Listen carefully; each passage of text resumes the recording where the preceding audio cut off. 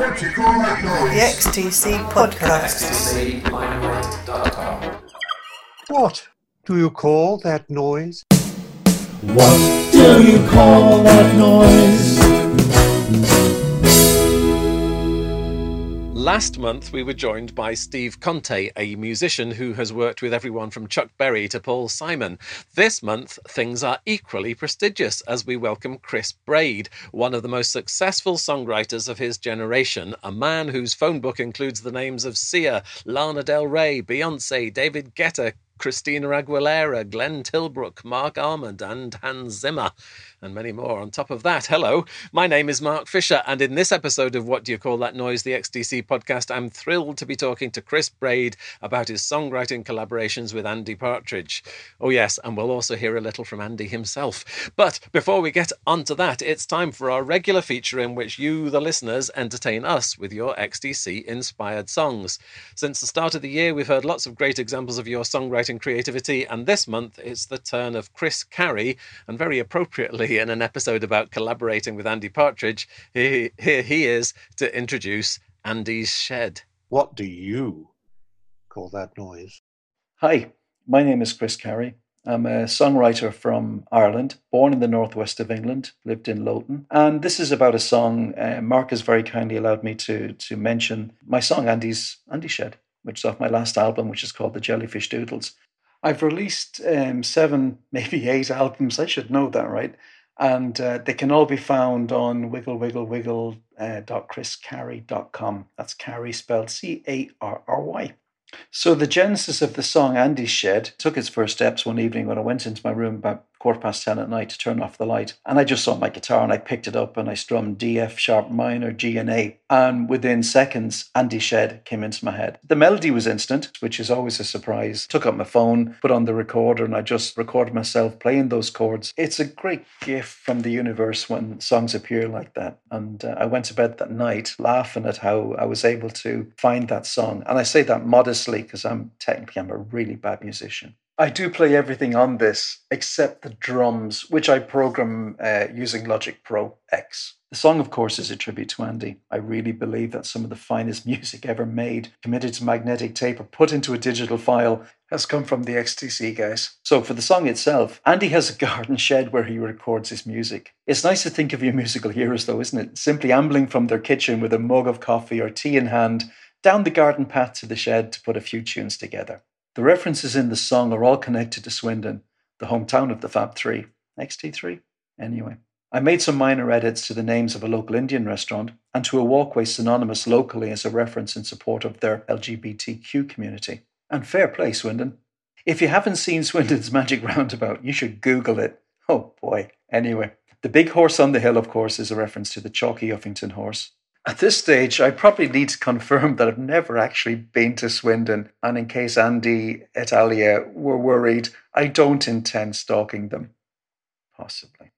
In a turn of events at the end of the song, because I think I'd read that Andy had called the cops one evening on a few overzealous revelers outside of his house, and I stand to be corrected if this isn't true, but I changed the narrative of the song from Andy to Colin, and I name-checked Dave and Terry, and I forgot Barry Andrews.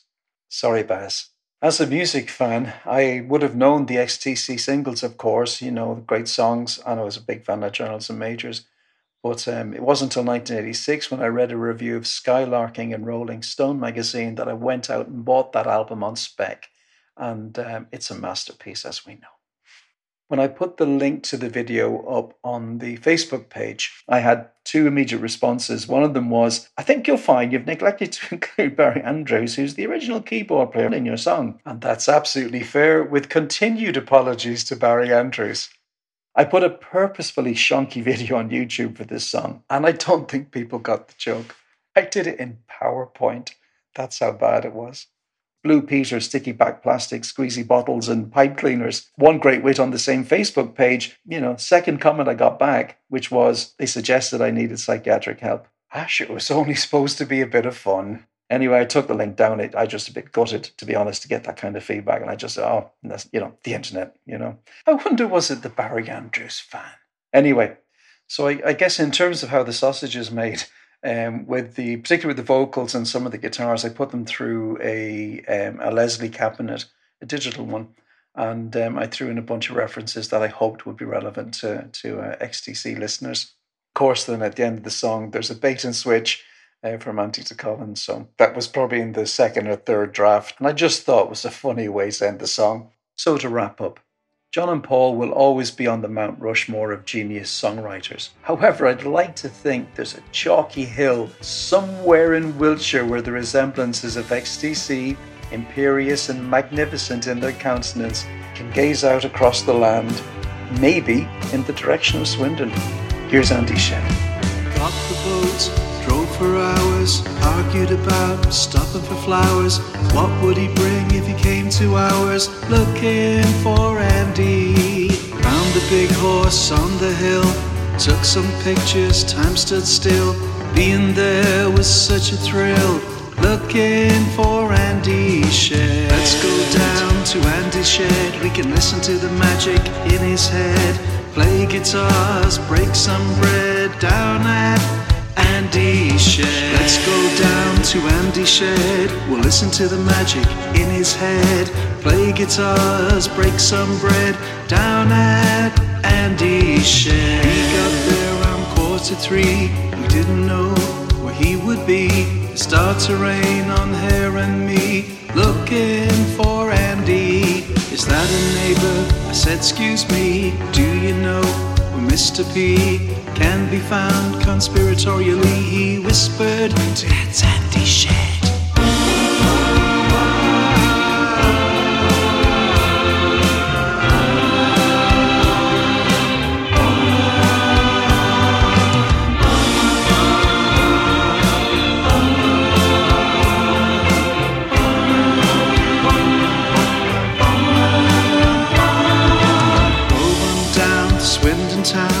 Had a bite in the Jewel and Crown. The magic roundabout got me down. Where was Andy? We went so long the Rainbow Way. It's great to see they respect their gate. We'll come back another day to try and find Andy's shed. Let's go down to Andy's shed. Listen to the magic in his head. Play guitars, break some bread down at Andy's. Let's go down to Andy's shed. If he turns up, we'll play dead. We didn't think that far ahead. Hiding at Andy's shed. Let's go down to Andy's shed. We know he likes talking heads. Does he use a pen or a pencil lead? We'll find out at Andy's shed. Let's go down to Andy's shed. Does he sleep in a feather bed? Maybe with a nice bedspread. We'll find out after Andy's shed. Let's go down to Andy's shed. We can compare our bald heads. I'd like to do it before I'm dead. Go down to Andy's shed. Let's go down to Andy's shed. Do a cover up, she said. Talk about a revolution in the head. Down at Andy's shed.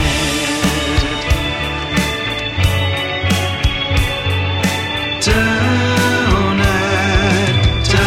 at Andy's shed. Hope he lets us in. Doesn't ring the please. Never thought of that.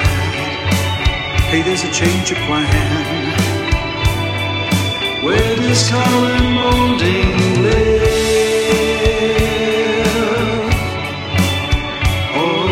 Gregory. Terry Chambers.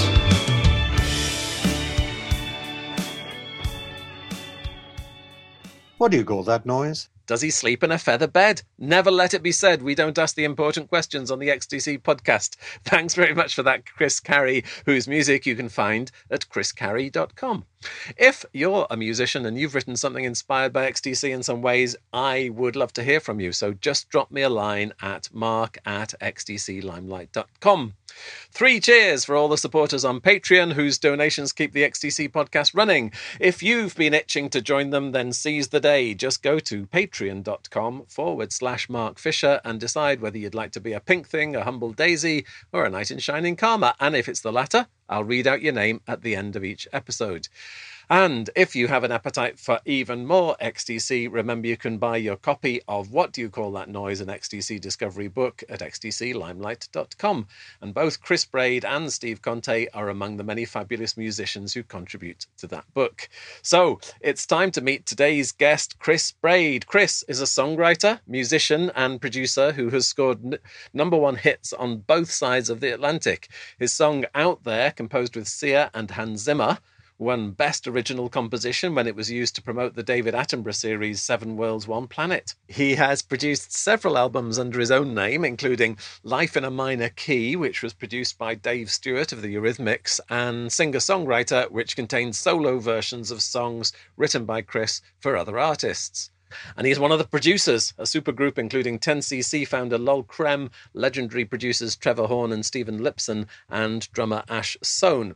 He has worked on all of Glenn Tilbrook's solo albums and with Mark Almond on The Velvet Trail, which helped relaunch Mark's career, and Chaos and a Dancing Star. And on the 8th of September, he releases Celestial Songs, the latest in a string of albums by the Downs Braide Association, which is his band with Jeff Downs, famous for the Buggles, Asia and Yes. And that album, you'll be interested to hear, includes Goodbye to You, Sister Shame, co-written by Andy Partridge, who also appeared on Skyscraper Souls in 2017, where he played mandolin, among other things.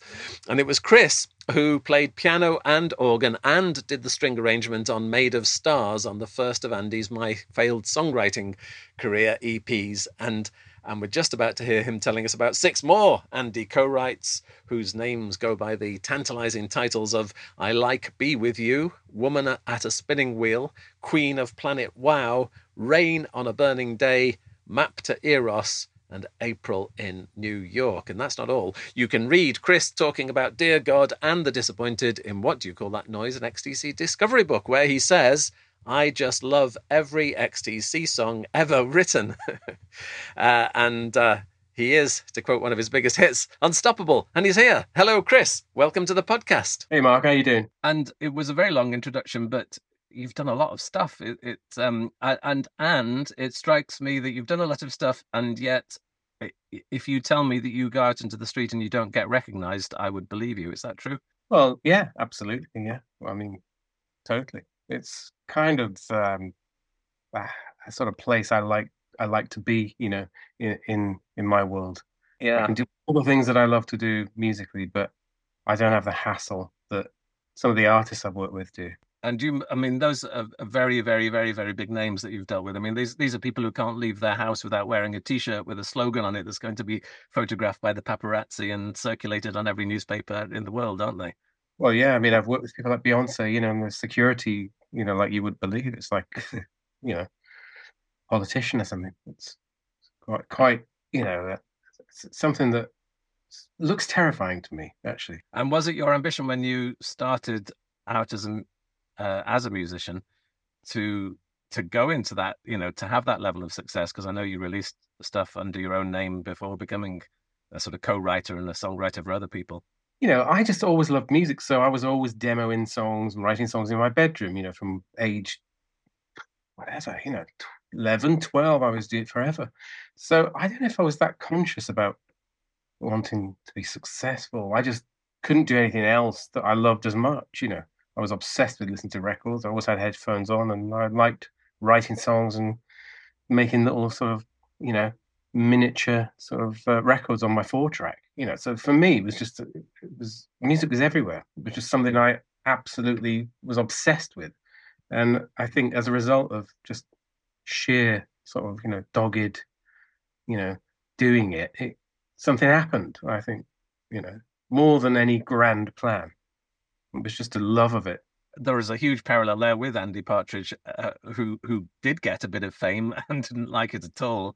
And you know, I think wrongly sometimes referred to as a recluse. I think just because somebody doesn't want to play that game doesn't make them a recluse. But I imagine you've got quite a lot in common from that point of view.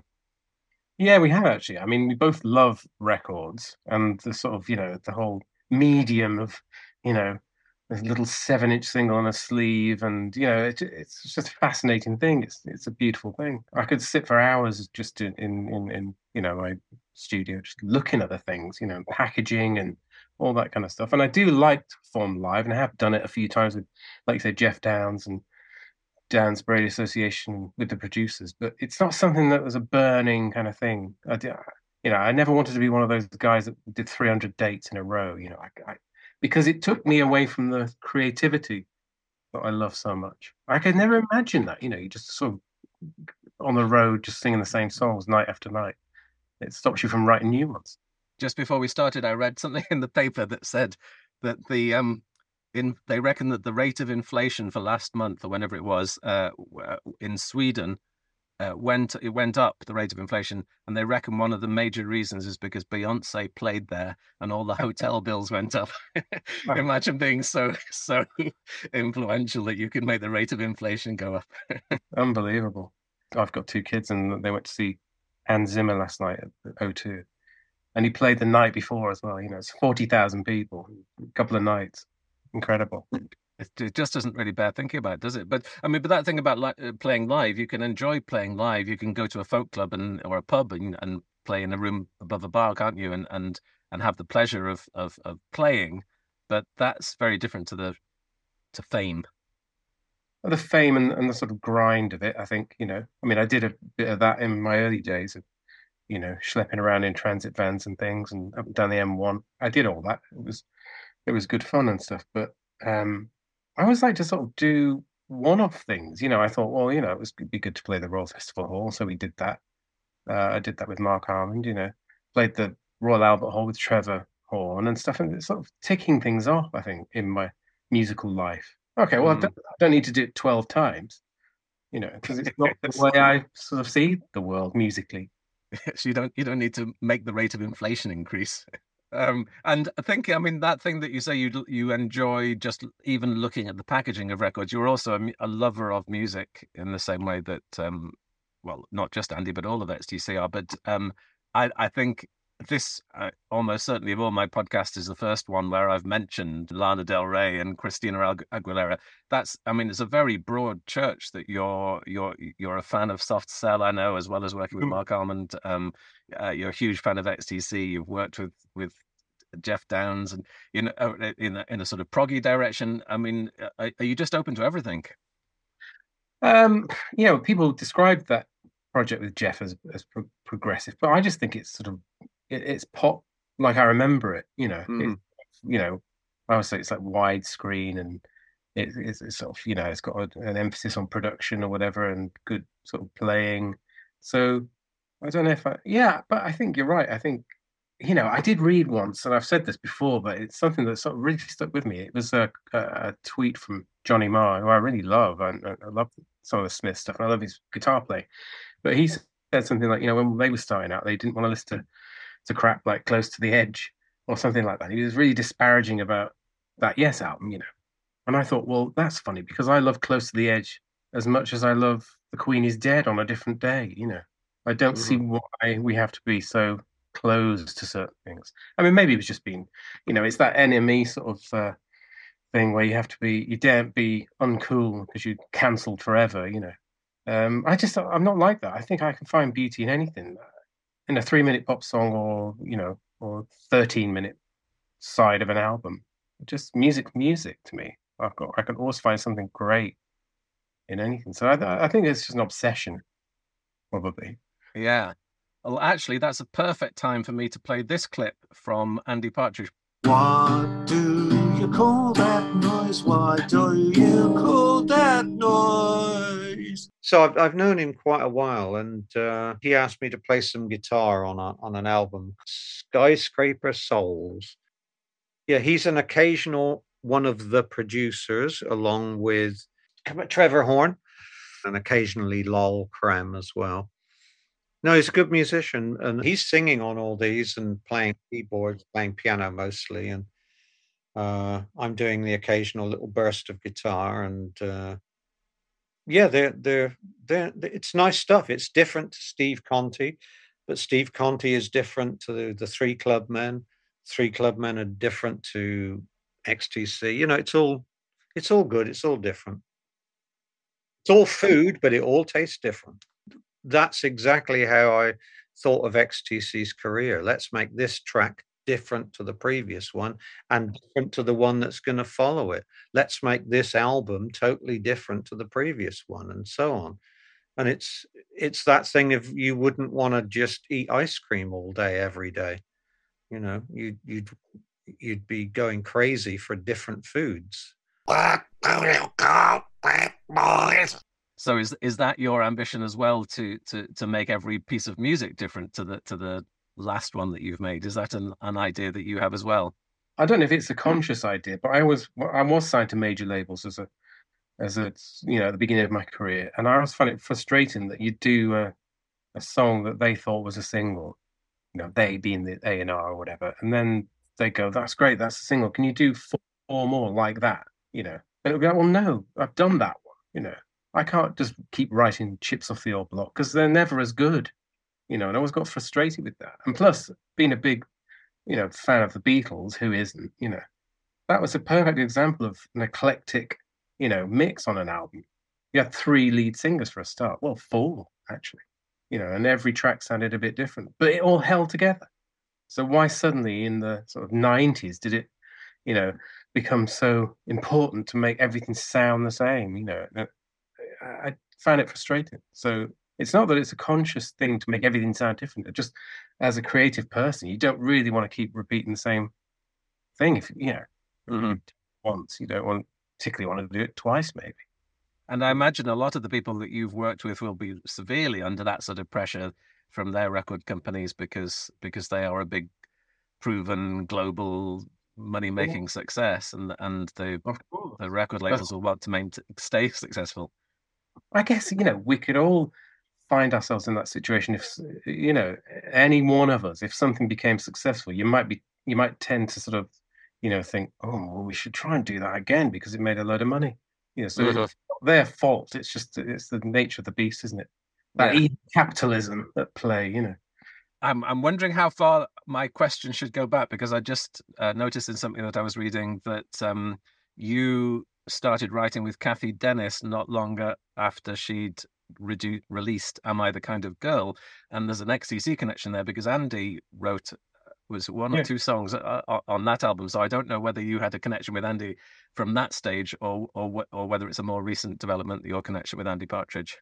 It's a more recent development than that, absolutely. But I knew Kathy for years because we were both signed to Polydor Records, and we had the same A&R guy, Graham Carpenter, wherever he is now. And he introduced us. He said, "Oh, I was a young guy on the label," and he said, "You should meet Kathy."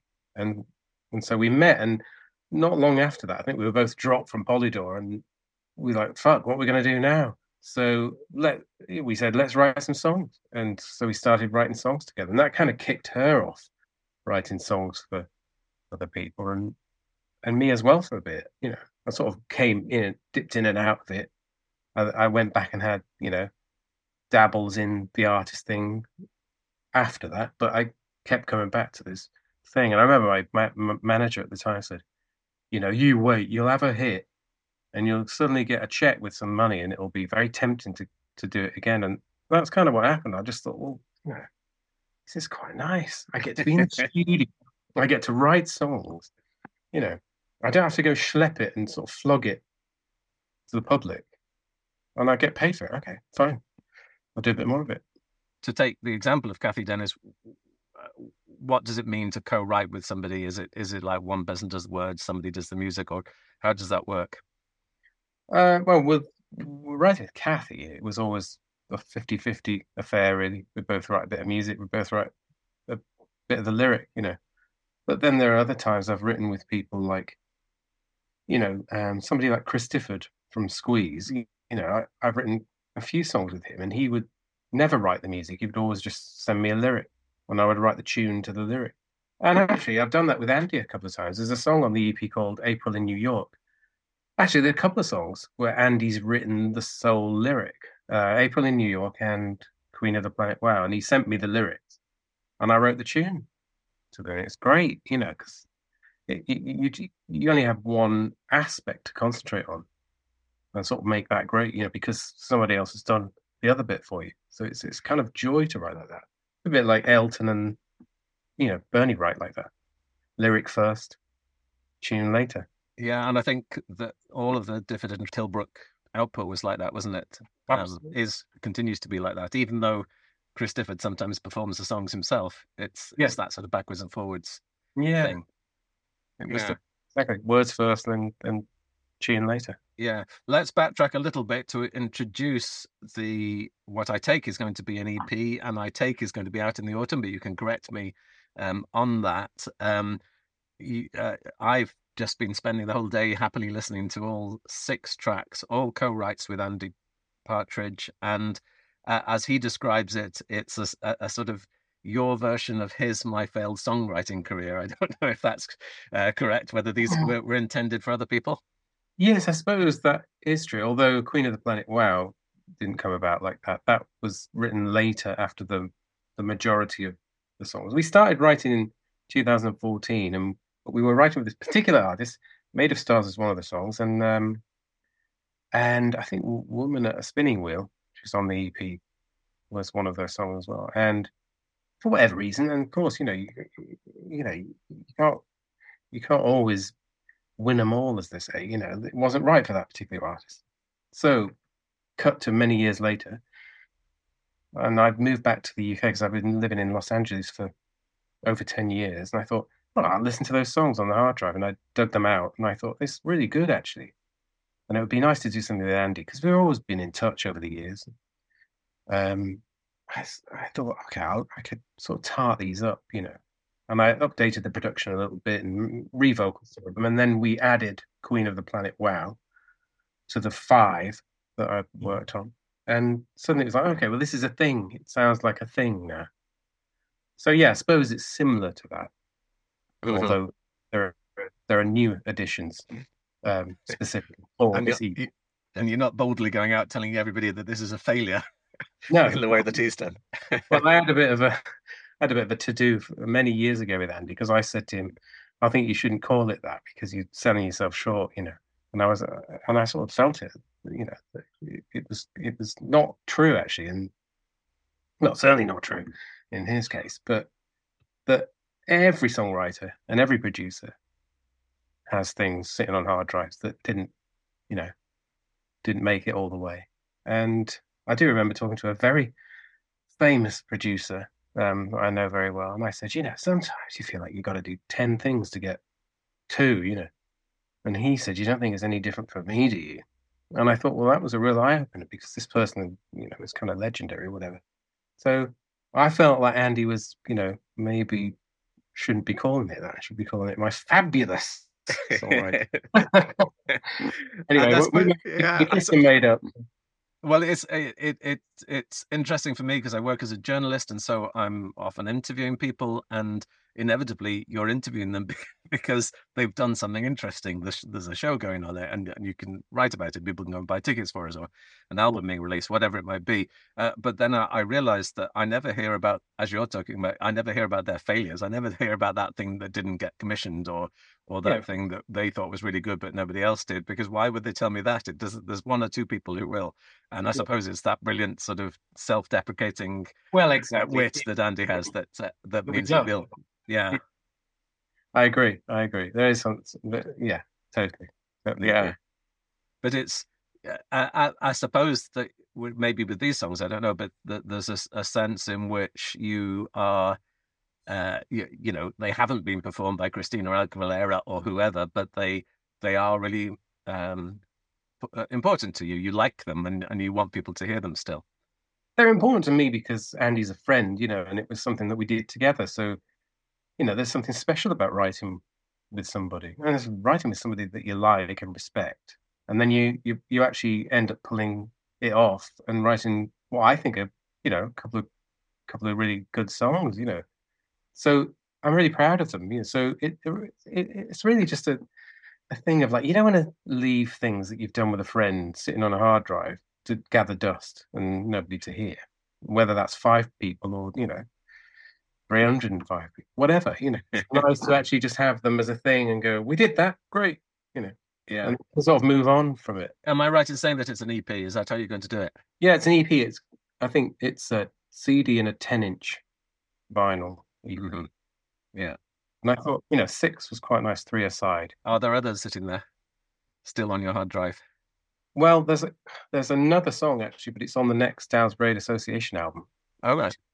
Goodbye to You, Sister Shame, which is great. So that, had that not been recorded for the next DBA album, it might have been on this EP, but we sort of did that, and so that was taken. In that particular case, is there in your head something that feels like, oh, this is right for the Downs Braid and this is right for some other project?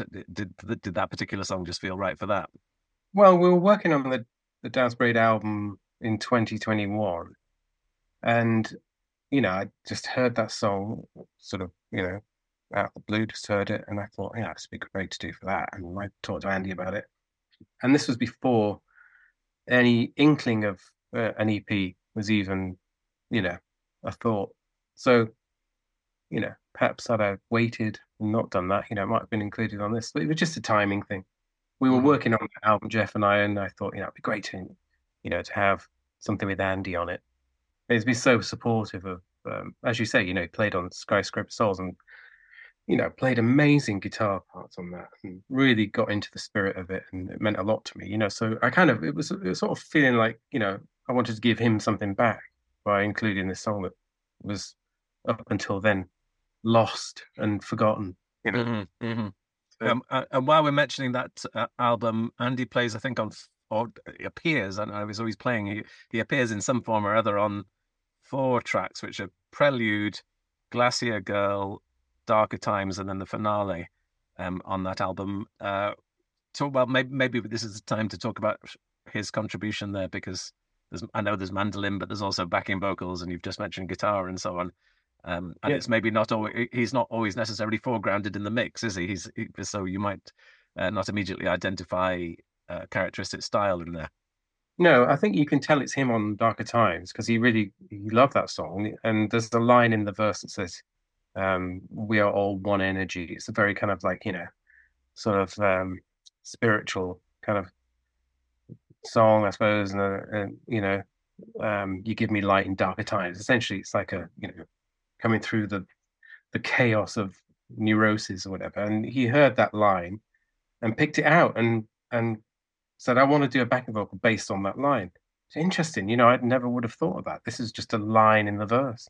And that's why sometimes it's fantastic to collaborate with people, especially people as clever as Andy. So he picked that line out and made it a thing. So I just inflated it even bigger and put it everywhere, and then sent it back. And I said, well, this is fantastic. And then I made the prelude at the end, which wasn't part of the original song. I thought, well, we've got to end with that now because it's such a nice thing. So, it was really lovely to work on that and just allow him, obviously, to just, go where he wanted to go. And I know you've talked in the past about Glacier Girl, that the things that Andy brought to that is a very sort of Andy kind of thing, which is the way that his synesthesia sort of means that if he's doing a song about a glacier, then he makes it sound chilly. Yeah, well, exactly. Like the beginning of Snowman, And yeah, it's really lovely to, really does see music like that, doesn't he? And I think that's why when you listen to his songs for XTC, you can't really extricate music and lyrics. It's like one and the same. It's all locked in together, because he thinks of something and it straight away transmutes into a musical form. On the EP, there's the song April in New York. He said, it needs marimbas. He was sort of he's singing this sort of marimba, but he's like, that kind of thing, marimbas, because he could sort of smell New York, and he wanted to transfer it onto the recording, So we kind of worked on the arrangements for the songs on the EP over either like we're doing now on a Zoom thing or over the phone. And he would say, try some marimbas. And it really worked, it's great. You really wanted to get that kind of, and there's a little, after the phrase April in New York, which ends every verse, there's a little kind of riff, a sort of fanfare, if you like, which he was absolutely, a stickler for. He said, it's like this. And he kept singing these notes, which are kind of odd, jagged sort of notes. And he said, it's kind of like New York. And it really does sound like that. I sort of played the riff that he dictated over the phone, and it's like New York. Great. Yeah. I'm just laughing because the idea of dictating a riff over the phone sounds fantastic. Yeah. And I think that April in New York is one of the two that you said that started off with his lyric and then you set it to music, and then it sounds like he's then commenting on or joining in on the arrangement. It's a sort of very, even after the initial he does the words, you do the music stage, there's still a lot of contribution from both of you in terms of the what the final thing sounds like. Oh yeah, definitely. Yeah.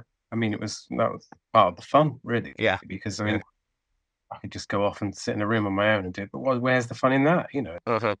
Every week we'd have a call, Zoom or whatever, and we'd just hash out whatever song I was working on that day, and I'd have it up in the studio, and we'd just kind of chip away, batting ideas back, and I'd send him a mix, and you go, "That's good. What about this? Try that." We did it with the title track, Queen of the Planet Wow, because I've got the lyric, which is so obviously like a sci-fi 50s kind of thing. So immediately it's like, well, it's got to be that. But then he had ideas of like the zap, pow, which, is the lyric it opens with. And he said, like a big sort of like, stop, like a big band stops when they hear that word and they stop, and it's great fun to make that work. Mm-hmm. So I chipped away at that and sent it out like this, you mean? Yes, like that. Good fun. I'm intrigued that Queen of the Planet Wow was written in that way, because it reminded me, the first thing I thought of was Let's Make Everything Love, which is another one from my failed songwriting career, which is a sort of big band, jazzy sort of thing. So I kind of imagined it was Andy doing something in the same vein, but that's actually you doing something in that vein. That's me doing in the vein and based on conversations we had. But I actually hadn't heard that song. Mm-hmm. And heard it afterwards, because I, Made of Stars was on the first part of that series, so I hadn't heard the second part yet. So it's interesting that, and then I heard that song. I thought, he likes this style. Mm-hmm. Hiding it all these years. I mean, I know Man Who Sailed Around His Soul and things like that have inklings of that kind of thing, but. Yeah, it was fun. It was really. So he'd sort of pushed you into that direction without you even realizing you've been pushed into that direction. No, I realized I was being pushed in that direction. Yeah, and I went for it. It was great fun to just not be yourself for the day, and that's the beauty sometimes, I think, of not sticking stylistically to one thing. Which is the point about, major labels. I could never have made an album like the albums I made in the beginning and then have a song like that on it. They would just go, what are you doing? This is a big band record. This is a jazz thing. I know, but it's good fun. What's wrong with it? And that's the beauty of doing these kind of projects. You can go, I'll do whatever I like. And if you don't like it, you don't have to listen to it. Yeah.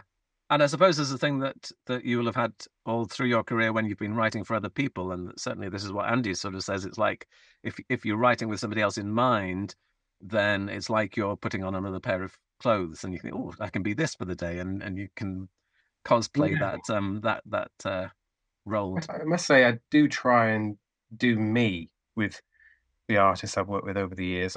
I think if you listen to the stuff I've done, if you listen to it as one sort of thing, there's always a theme.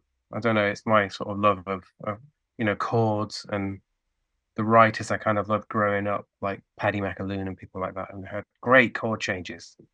I've taken that with me, and I will never let it go, and I always try and sneak things out. Well, Sia and I wrote a song for the Great Gatsby film called Kill and Run, and it's got, like 3 modulations in it.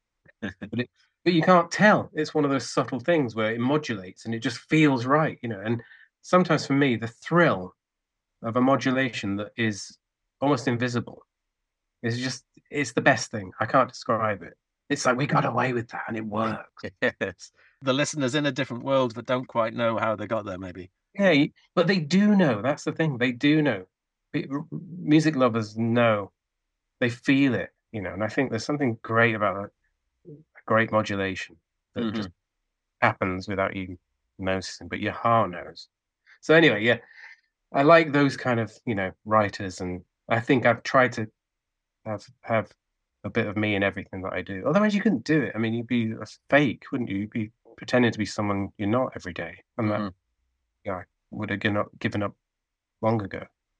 So there's a thread. It's a bit like, if you listen to a Trevor Horn production or a Steve Lipson production, it sounds like them. I'm intrigued to know what it feels like for you as an XTC fan to send, and maybe you can say about this, that the first time you did this, you send a song to Andy Partridge and say, what do you think of this?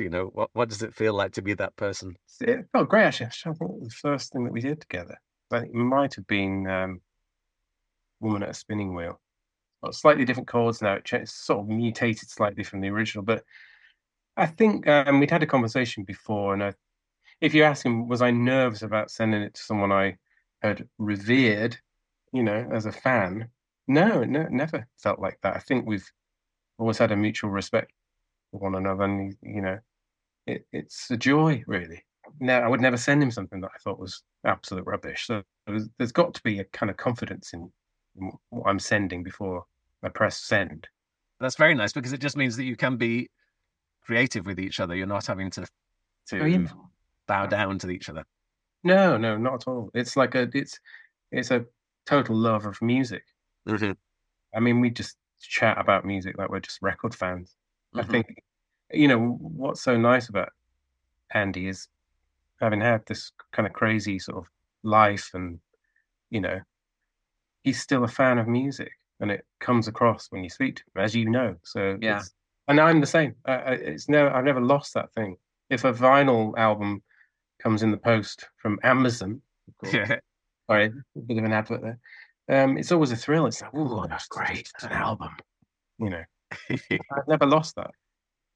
That's lovely. And sticking with Woman at a Spinning Wheel, as you've mentioned it, it feels to me like it could have come straight off Band on the Run. It's a lovely sort of McCartney-ish, both melodically and the whole mood of it. Was that on your mind? I mean, it was fun to do that. It was absolutely, not really the writing so much, although, yeah, I mean, there's the way I'm singing it is obviously deliberate. So I suppose the writing was influenced, but definitely the recording is like, the missing track off Red Rose Speedway. Right. That was, we were laughing about it, it's like, let's try and make it sound like the missing track off Red Rose Speedway. Why not? So I got the right artist. I just got the wrong album. That's okay. Oh, no. I mean, I'm just being cool. I'm mentioning an album that's not as well known. No, but you're right. Yeah, it's absolutely. It's kind of, it's fun to do that sometimes and do a pastiche, but an original song. And what was in that particular song? What was the balance between who wrote the words, who wrote the music? How did that work out? Actually, again, I think Andy wrote the words, but I think this time the tune was written first, and we'd done that on a couple of the songs. I wrote the tune and a sort of rough demo, just la-ing it, and sent him. I said, what do you think about this idea? And then he'd write the words to that, to the sort of sound of not the phonetic sound, because I'd just be singing gobbledygook or whatever, with a nice tune. But then he'd have the idea, okay, I've got this. And then he sent me the lyric back for that. I demoed that original version, which is slightly different to the finished version. This is in 2014. And then cut to 2021, I went back to that original version, scrapped the melody, and rewrote the melody and the chords with the lyric that was in existence for years, So it's gone around the houses. And that's why it sounds a bit more McCartney, because maybe I've been watching the Get Back Disney thing. And I was just in that mood, so I sent him it back, and this is great, like a new song.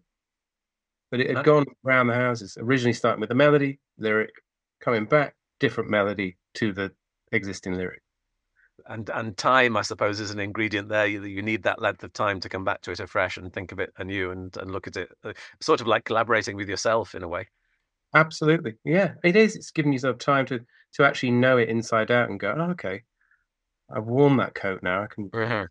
a different one on. It's making me think though that I know from what other people have said and observation that Andy is exacting. He knows what he wants to hear. He has the ideas in his head, and he's very precise about mixes and all of this sort of thing. Stephen Wilson's remixes and so on. He'll pay full attention to those. Uh, uh, does he?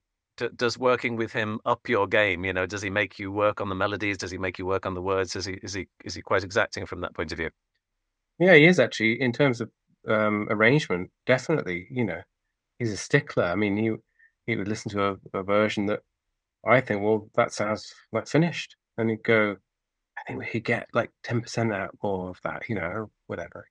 What about trying this? Or why don't you sing the end line slightly different with this phrasing? It was really interesting because it was like sort of, taking the songs to like a surgeon, you know, in a good way. It's really rather than just going, yeah, that'll do. That's got a vibe, and that sort of punky kind of ethic, that'll do. Mix it. He's more like let's chip away, and it was great fun to do that. Yeah. And you're saying that as a very accomplished producer yourself. It's not like you're a newbie Yeah. wandering off the street. Well, exactly. I'm happy to do it and go down that road because I'm like that with everything really myself. I'd quite like when the artist or the whoever I'm working with has left the building and I can just be alone with the track or the project. Right, okay, that's my happy place. Get me a cup of coffee and leave me alone for 7 hours. Goodbye, world. Into editing the shit out of it. So it's not a thing that was like alarming to me. Andy's absolutely like that. Yeah. You should try this plugin, it would be great for the blah blah blah, and, mastering ideas and mix ideas. And why don't you pan everything right? Pan that left. And I did that with when at a spinning wheel. I thought, okay, I'll give him what he wants then. I did the McCartney sort of pastiche, and got the drums and I panned them completely right. And I panned the bass right. And I think some other stuff and the vocal or whatever, the backing vocals hard left. And we came back somewhere sort of in the middle. It was a little bit harsh, but it was fun to do, He's like, maybe you should make the kick more in the center. It's a little bit, you've gone too far now. And does it work in the other direction? Do you keep him in check as well? Do you sort of try and push him, or is it not? Is that just his personality? I mean, we'd have conversations about stuff. You mean lyrically? Well, Yeah. maybe it could be. I mean, would you ever say, "Oh, you could do better than that, Andy"? Or Not with these lyrics, no. I mean, I don't know. I mean, I think if I'm always very mindful. I mean, unless it was, something completely wrong, or stuck out like a sore thumb. I like to just keep the ball rolling. I think you can put a spanner in too soon, and then the whole thing falls apart. So it's like to push it through to almost to the end, and then go, what about if we tried that word, or what about if we change the melody there? Mhm. And everyone's just on board, and everyone's feeling good about it anyway.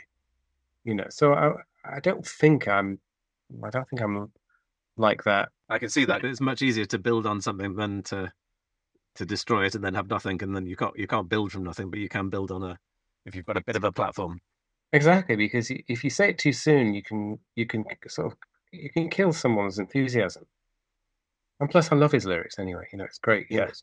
It was great to just get a lyric like Queen of the Planet. Wow. It's already absurd. So what am I going to say? You change spaceship. Yeah, it must be fantastic for you to be in that situation of just having that one of those gorgeous lyrics to play with. It was, especially that, because it's so visual. It's great fun. It's like, okay, well, it's not, he's not just sent me a sort of generic I love you lyric. It's like, okay, this is like, I can see it. It's a movie. I can go to town I can dress up in the velvet suit and cravat and just go mad. It's great. Definitely with that one. I think it was really great fun to do. Talking about I Love You, there is a song called I Like Be With You, which is which isn't just generic because it has that strange grammatically incorrect phrasing, which makes it all the more intriguing. I like be with you. Was that a phrase of his? Yeah, it was, but I don't think it was initially. I think the lyric said "I like being with you," or something happened, and I did the rough vocal back in 2014, sent it to him, and I'm saying "I like being with you," and he said, "Why don't you try singing "I like be with you"?" And I remember saying, "Okay, interesting," and I did it, and I know instinctively why he said it because it sticks out. It's one of those things that makes you go, it's catchy. It's catchy because of the incorrectness. If I sang "I like being with you," it's a bit bland. It's a bit like, so what?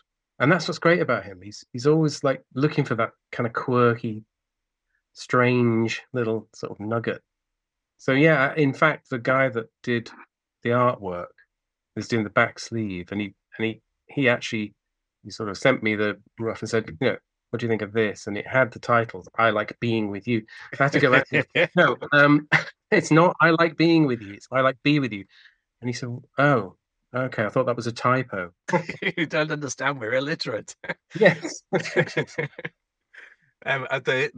keyboards that you're playing on that remind me of Steve Naive. I don't know whether that was a sort of deliberate Costello reference, but I think the way you're I think you're playing sort of quite wide chords, or your hands are quite, the distance between your thumb and your Yeah, little finger are quite wide. it's got that little riff thing, which Andy came up with that riff actually. Or it was on a little sort of Celeste part on the very, very original demo. He sent back. We'd sort of demoed the song. We had the verse, which sort of repeats. It's kind of like one verse, really. And then there's the middle part. And he did that little do do do do do on the little Celeste thing. So here we are, years later, and I redid that, made it an intro, which didn't exist. It just started with the vocal. So I made that part an intro, but I did it with the piano, with the spreads, like the octave spreads, like you say, which is very, Dancing Queen or Oliver's Army. Yeah. You have this little thing that was really inconsequential. It was just a nice bit of fluff in the middle, very pretty melody, but it was just a thing that just came and went.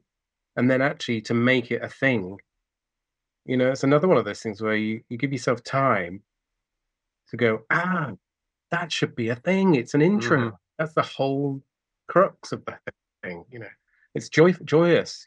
Again, that's quite an XTC thing, isn't it? To play around with structure, so what would have been the middle eight is the intro or whatever, or and to bring the intro back in the middle. That's pretty McCartney-esque. It's not quite as McCartney-esque as the other one, but it's melodic, and I thought of Crowded House as well, but it's in that kind of melodic pop sort of vein. Yeah, it reminds me of sort of McCartney-esque kind of thing. Yeah, it's the do. Is that no? That's very McCartney. And there are two that I think we haven't spoken about. "Rain on a Burning Day," which is a melodic ballad. How did that start? It started with just like a little piano thing. I did singing that melody with gobbledygook lyrics, but I think I kept singing, "Your rain on a summer's day," something like that. I had that line, but the rest of it was just a, do da do da whatever, nonsensical. But there was at the end of it all, it was "You're like rain on a summer's day." So then what's interesting is Andy will take that, then write the whole lyric, send it back and say, "You should try singing "Rain on a Burning Day," which is very him, because it's not as pretty. It's a bit like, what does that mean? You think, it's like, what is it? Are we in a nuclear holocaust or something? And it's like, what is that? I love those things that make you think. "Rain on a Summer's Day" is pretty, but it's not as thought provoking, perhaps. Yeah, and it's not so wrong that it becomes surreal, but it's kind of intriguing, isn't it? Yeah, exactly. Are we in a war? Is there a song about climate change that came about like that? We sort of finished the lyric based on that. "Your rain on a summer's day."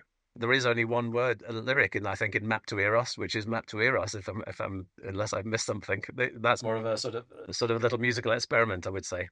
The sort of piano refrain was the middle of the original "Woman at a Spinning Wheel."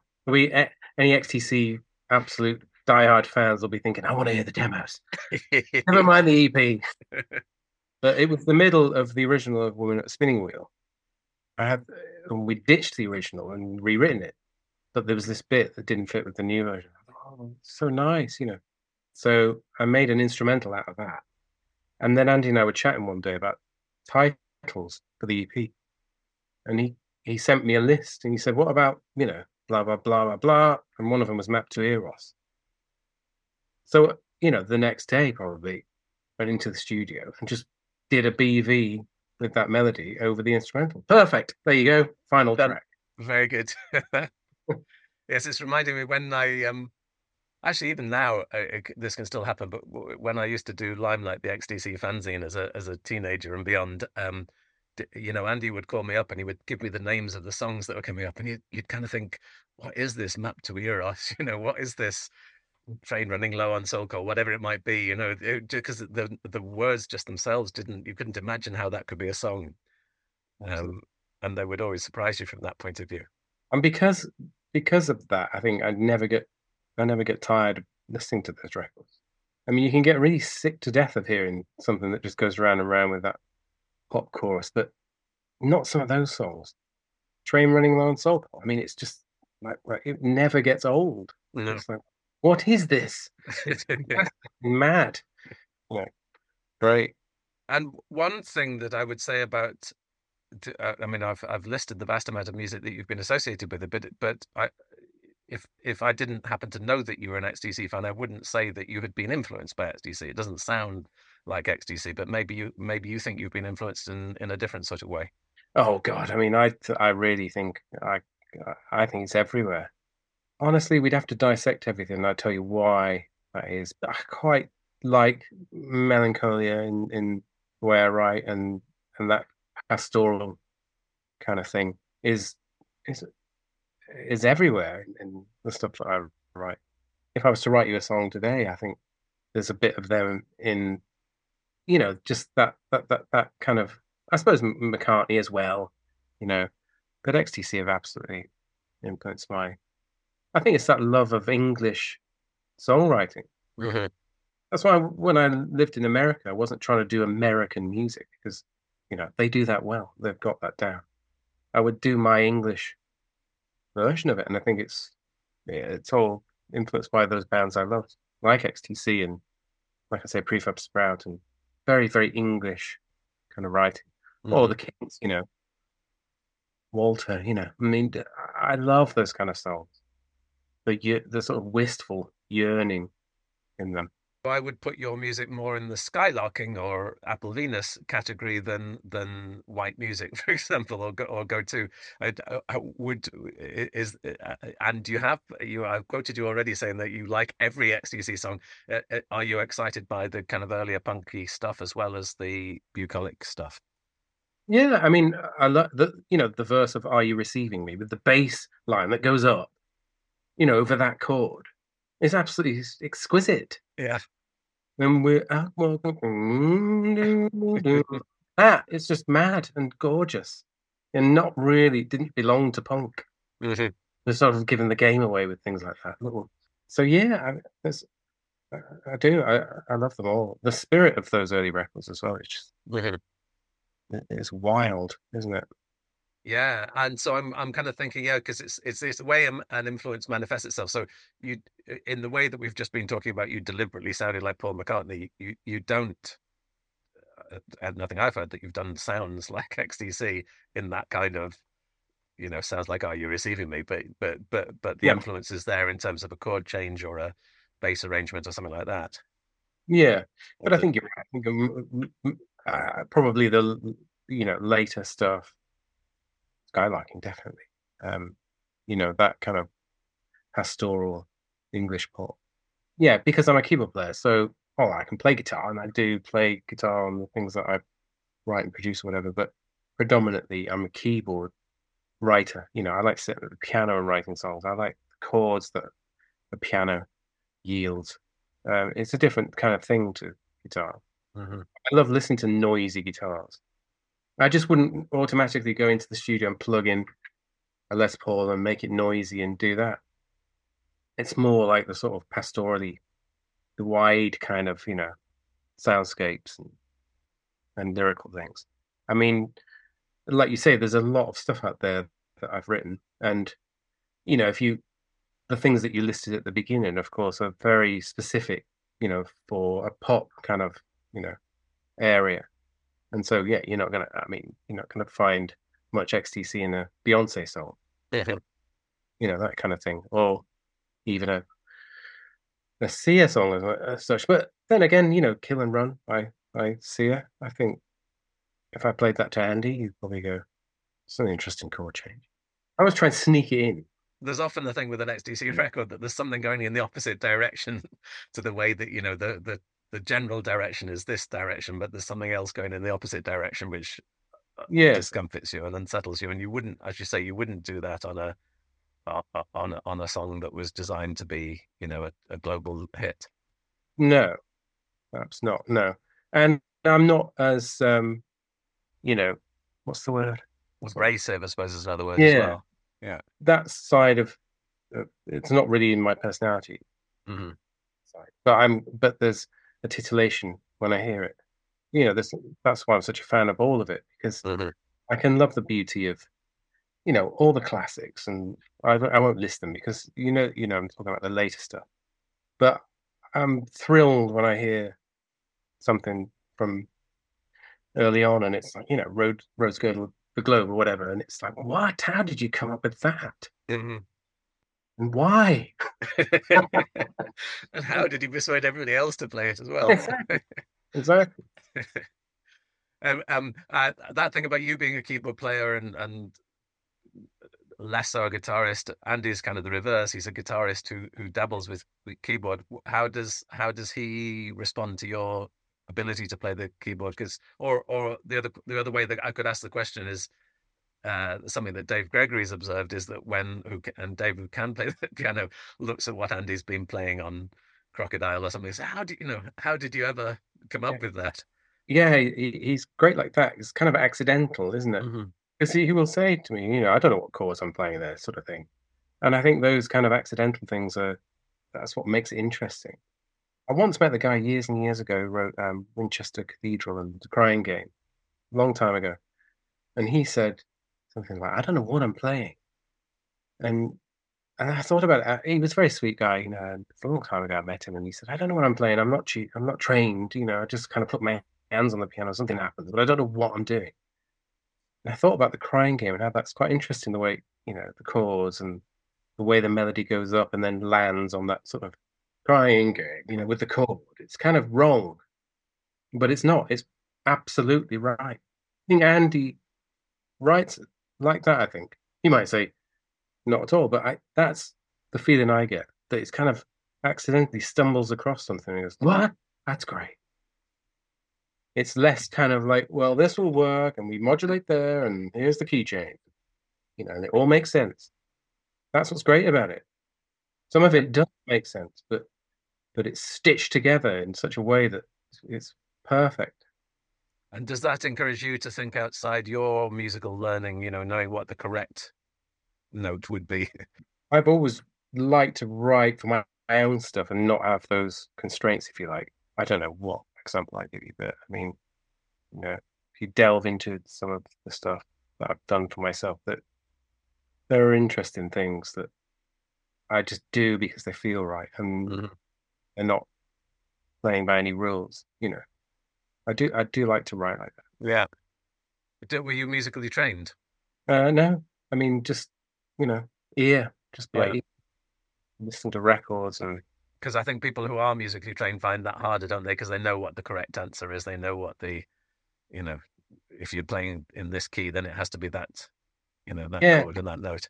That's right. And it's very like the musicians that I met in Nashville when I went there, they're lovely people and they're great and they're really accomplished, but everything feels a bit from a book or something.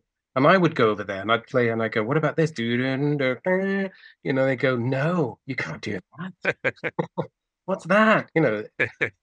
F minor diminished with an added tenth, whatever. And it just, you can't get away with it. And I go, but it's beautiful. That's what it needs, not happening. So those, I don't like to be rigid like that. What was your entry point with XTC? At what point did you first start listening to them? Around the time of Sergeant Rock being on Swap Shop, and of course making plans for Nigel, which couldn't get away from at that point. I think those two things, and my brother and I buying Sergeant Rock and having the fold-out 7-inch. This is fantastic, him putting it on his wall, of his bedroom. Those two singles, okay, something's going on here. We like this, and we love the packaging. I'm going to read quote my quote that I just love every XTC song ever written. Where for you to say that suggests to me that you did what I did and what many fans of this particular band do, which is then you go and listen to every song ever XTC ever wrote. Yeah. That becomes a sort of obsession. Is that what happened to you? It became an absolute obsession, yeah. And I can remember, having a lot of the albums, but then finding the Big Express after it came out. About a year, something like that, after it came out, a friend of mine was with me. I think we were in the Manchester Corn Exchange, and we found the circular sleeve. Oh, right. Yeah. What's this? My God. Because the thing is, I have to tell people it's a bit like I've got kids now, and when there's a new album out or a new single or whatever by an artist, they know about it straight away. There it is. And all the spin-offs and every single and the videos, and they've seen it all in 10 minutes. But back then, that wasn't the case. If something wasn't widely played or reported or written about, it could slip through the cracks. I mean, I remember being a massive fan of the first New Music album, Living by Numbers and World of Water, and my brother and I being obsessed with that album, loving it. Like, this is absolutely the best thing. And I still feel very, very close to that album. But we didn't know there was a second album called Anywhere. It just disappeared. So we found that about 3 years later in a record fair. What is this? A second album? And I feel like that about some of those, the more, troubled albums, should we say, which are some of my favorites, like Big Express is one of my favorite XTC albums. Finding that a year after it had been out. What the hell? Wow. Stuff like that, kind of magical. One of the reasons for doing the book, What Do You Call That Noise, in which you feature, was because I wanted to have a sort of musician's eye view, or if you like, a musician's ear view of the band. And the reason for that is I thought there are just a lot of musicians there are sort of musicians, aren't they? They're respected, I would say, disproportionately, given their commercial success, by musicians, because they seem to be appreciated. I wonder whether that is true for you, that you're from a musician's point of view, you get more from them than maybe others. Oh yeah, absolutely. I mean, I really miss that now, actually, and I don't think it's just that I'm older. I miss those magic kind of surprises. Every XTC album that I bought would always be full of like, oh my God, well, that's just fantastic. That's gorgeous. What chord is that? And why are they doing this? It's just great. When Oranges and Lemons came out, and just staying up all night, just listening to the LP, just like, this is the best thing I've heard ever. It was just so fantastic. Miniature Sun and Short Kills and Children, to end a double album with that. I really miss that now. I miss that when artists took a lot of risks. I think of like Scritti Politti, Cupid and Psyche in the same way, putting that on and hearing Hypnotize or Would-Be's and just thinking, this is amazing. What is it? It's like from Mars with a synth. I found an interview with you online that somebody had done, and you mentioned Scritti Politti, and the interviewer clearly doesn't know who Scritti Politti is, and I was going, he doesn't know who Scritti Politti is, but maybe they're in the same category that people have slightly forgotten. I mean, Scritti Politti actually were commercially more successful at the time, but maybe it's one of those things that people just forget. I mean, I know David Gamson very well, and I saw him. I was in LA about 3 weeks ago, and we met up and had a coffee and stuff. And he's a lovely guy, and we've been friends for about 10 years or whatever. And he was talking about that, and he said something like, all people ever want to talk to me about is Cupid and Psyche. And I said, yeah, but it was that good. You can't see it, but at the time, it was that good. Yeah. Because it was so different. And that's the thing I miss.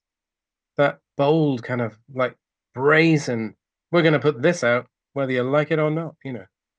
And XTC had that. They would just sort of, they were quite, they took a lot of risks, I think. They could have made life easy for them. I've said that to Andy. Could have made life easier for yourself, couldn't you? You know, with certain things. But that's what's fantastic about it. And looping back to what we started talking about the idea of having every song different from the last. It was also every album was different from the last. So I've got very clear ideas of. It's often dictated by the color of the cover, you know. So in my head, English Settlement is a sort of green album, and Big Express is a dark album, but it's sort of reflected in the music as well. The two things do actually link together, and so that makes them more distinctive, doesn't it? That means that we're just going to go in the direction that we're going to go, and if you want to follow us, then this is the way we're heading, isn't it?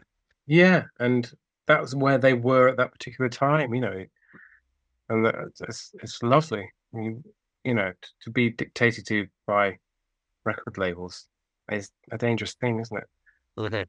We didn't have to make money. It'd be great, you know, you could just make the music you wanted to make, but that's what XTC records sounded like to me. It's like, you know, they almost thought, well, we'll forsake the cash bit and just make the art we want to make, you know. But I don't know if that's true. I mean, maybe Colin and Andy thought this is, you know, the next Abbey Road.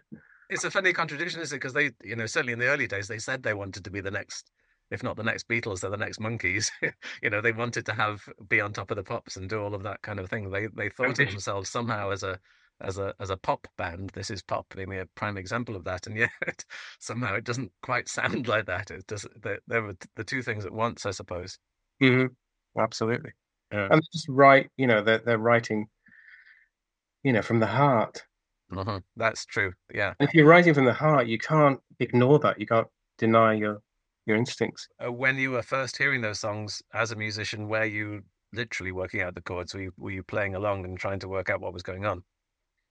You know, I've got a pretty good ear actually, so I would always pick out stuff. I can sit at the piano and I don't know, just instinctively I know where to put my hands, and it's just one of those things. I can hear something back once and I can pretty much pick out what's going on. I mean, obviously there are things like I say, Rose Gotta Go. Yeah.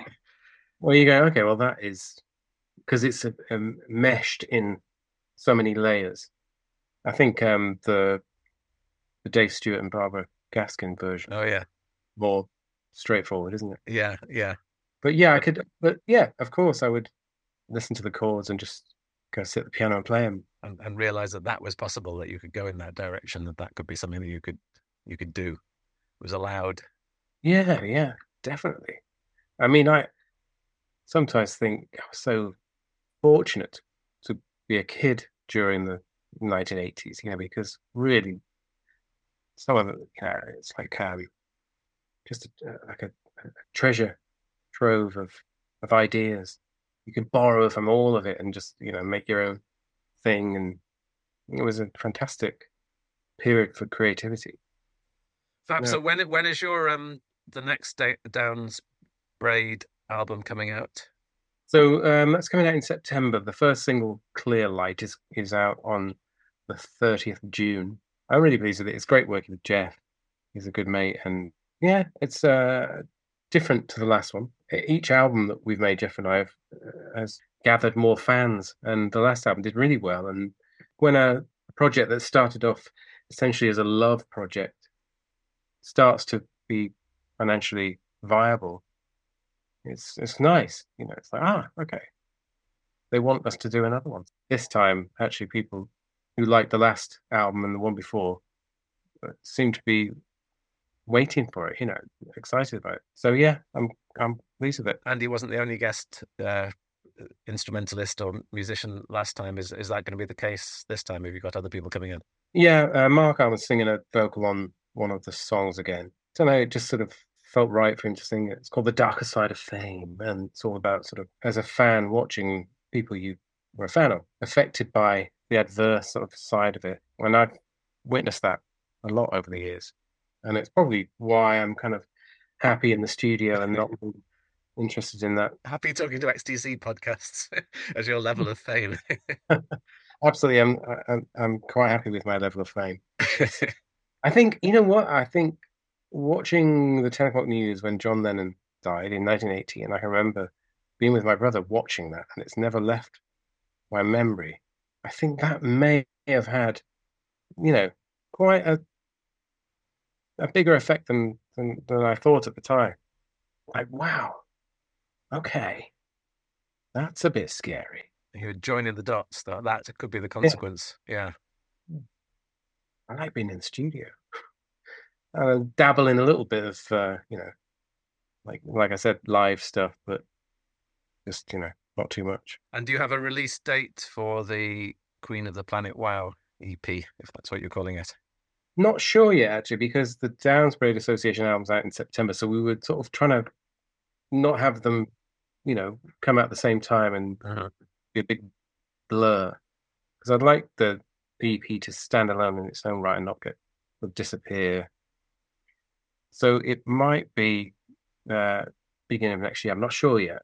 I'm talking to the guy at the label. I want to sort of give it its own space rather than, there's no rush. I don't want to put it out. You've waited this long. Yeah, exactly. But that's been lovely to talk to you. Thank you very much for that. Yeah, you too. Really nice. What do you call that noise? Thanks very much to Chris Braide, and you can find more about him at christopherbraide.com. And of course, thanks very much to Andy Partridge for his contribution and to Chris Carey for this month's music. And thank you, of course, once again to everyone who has supported the podcast on Patreon.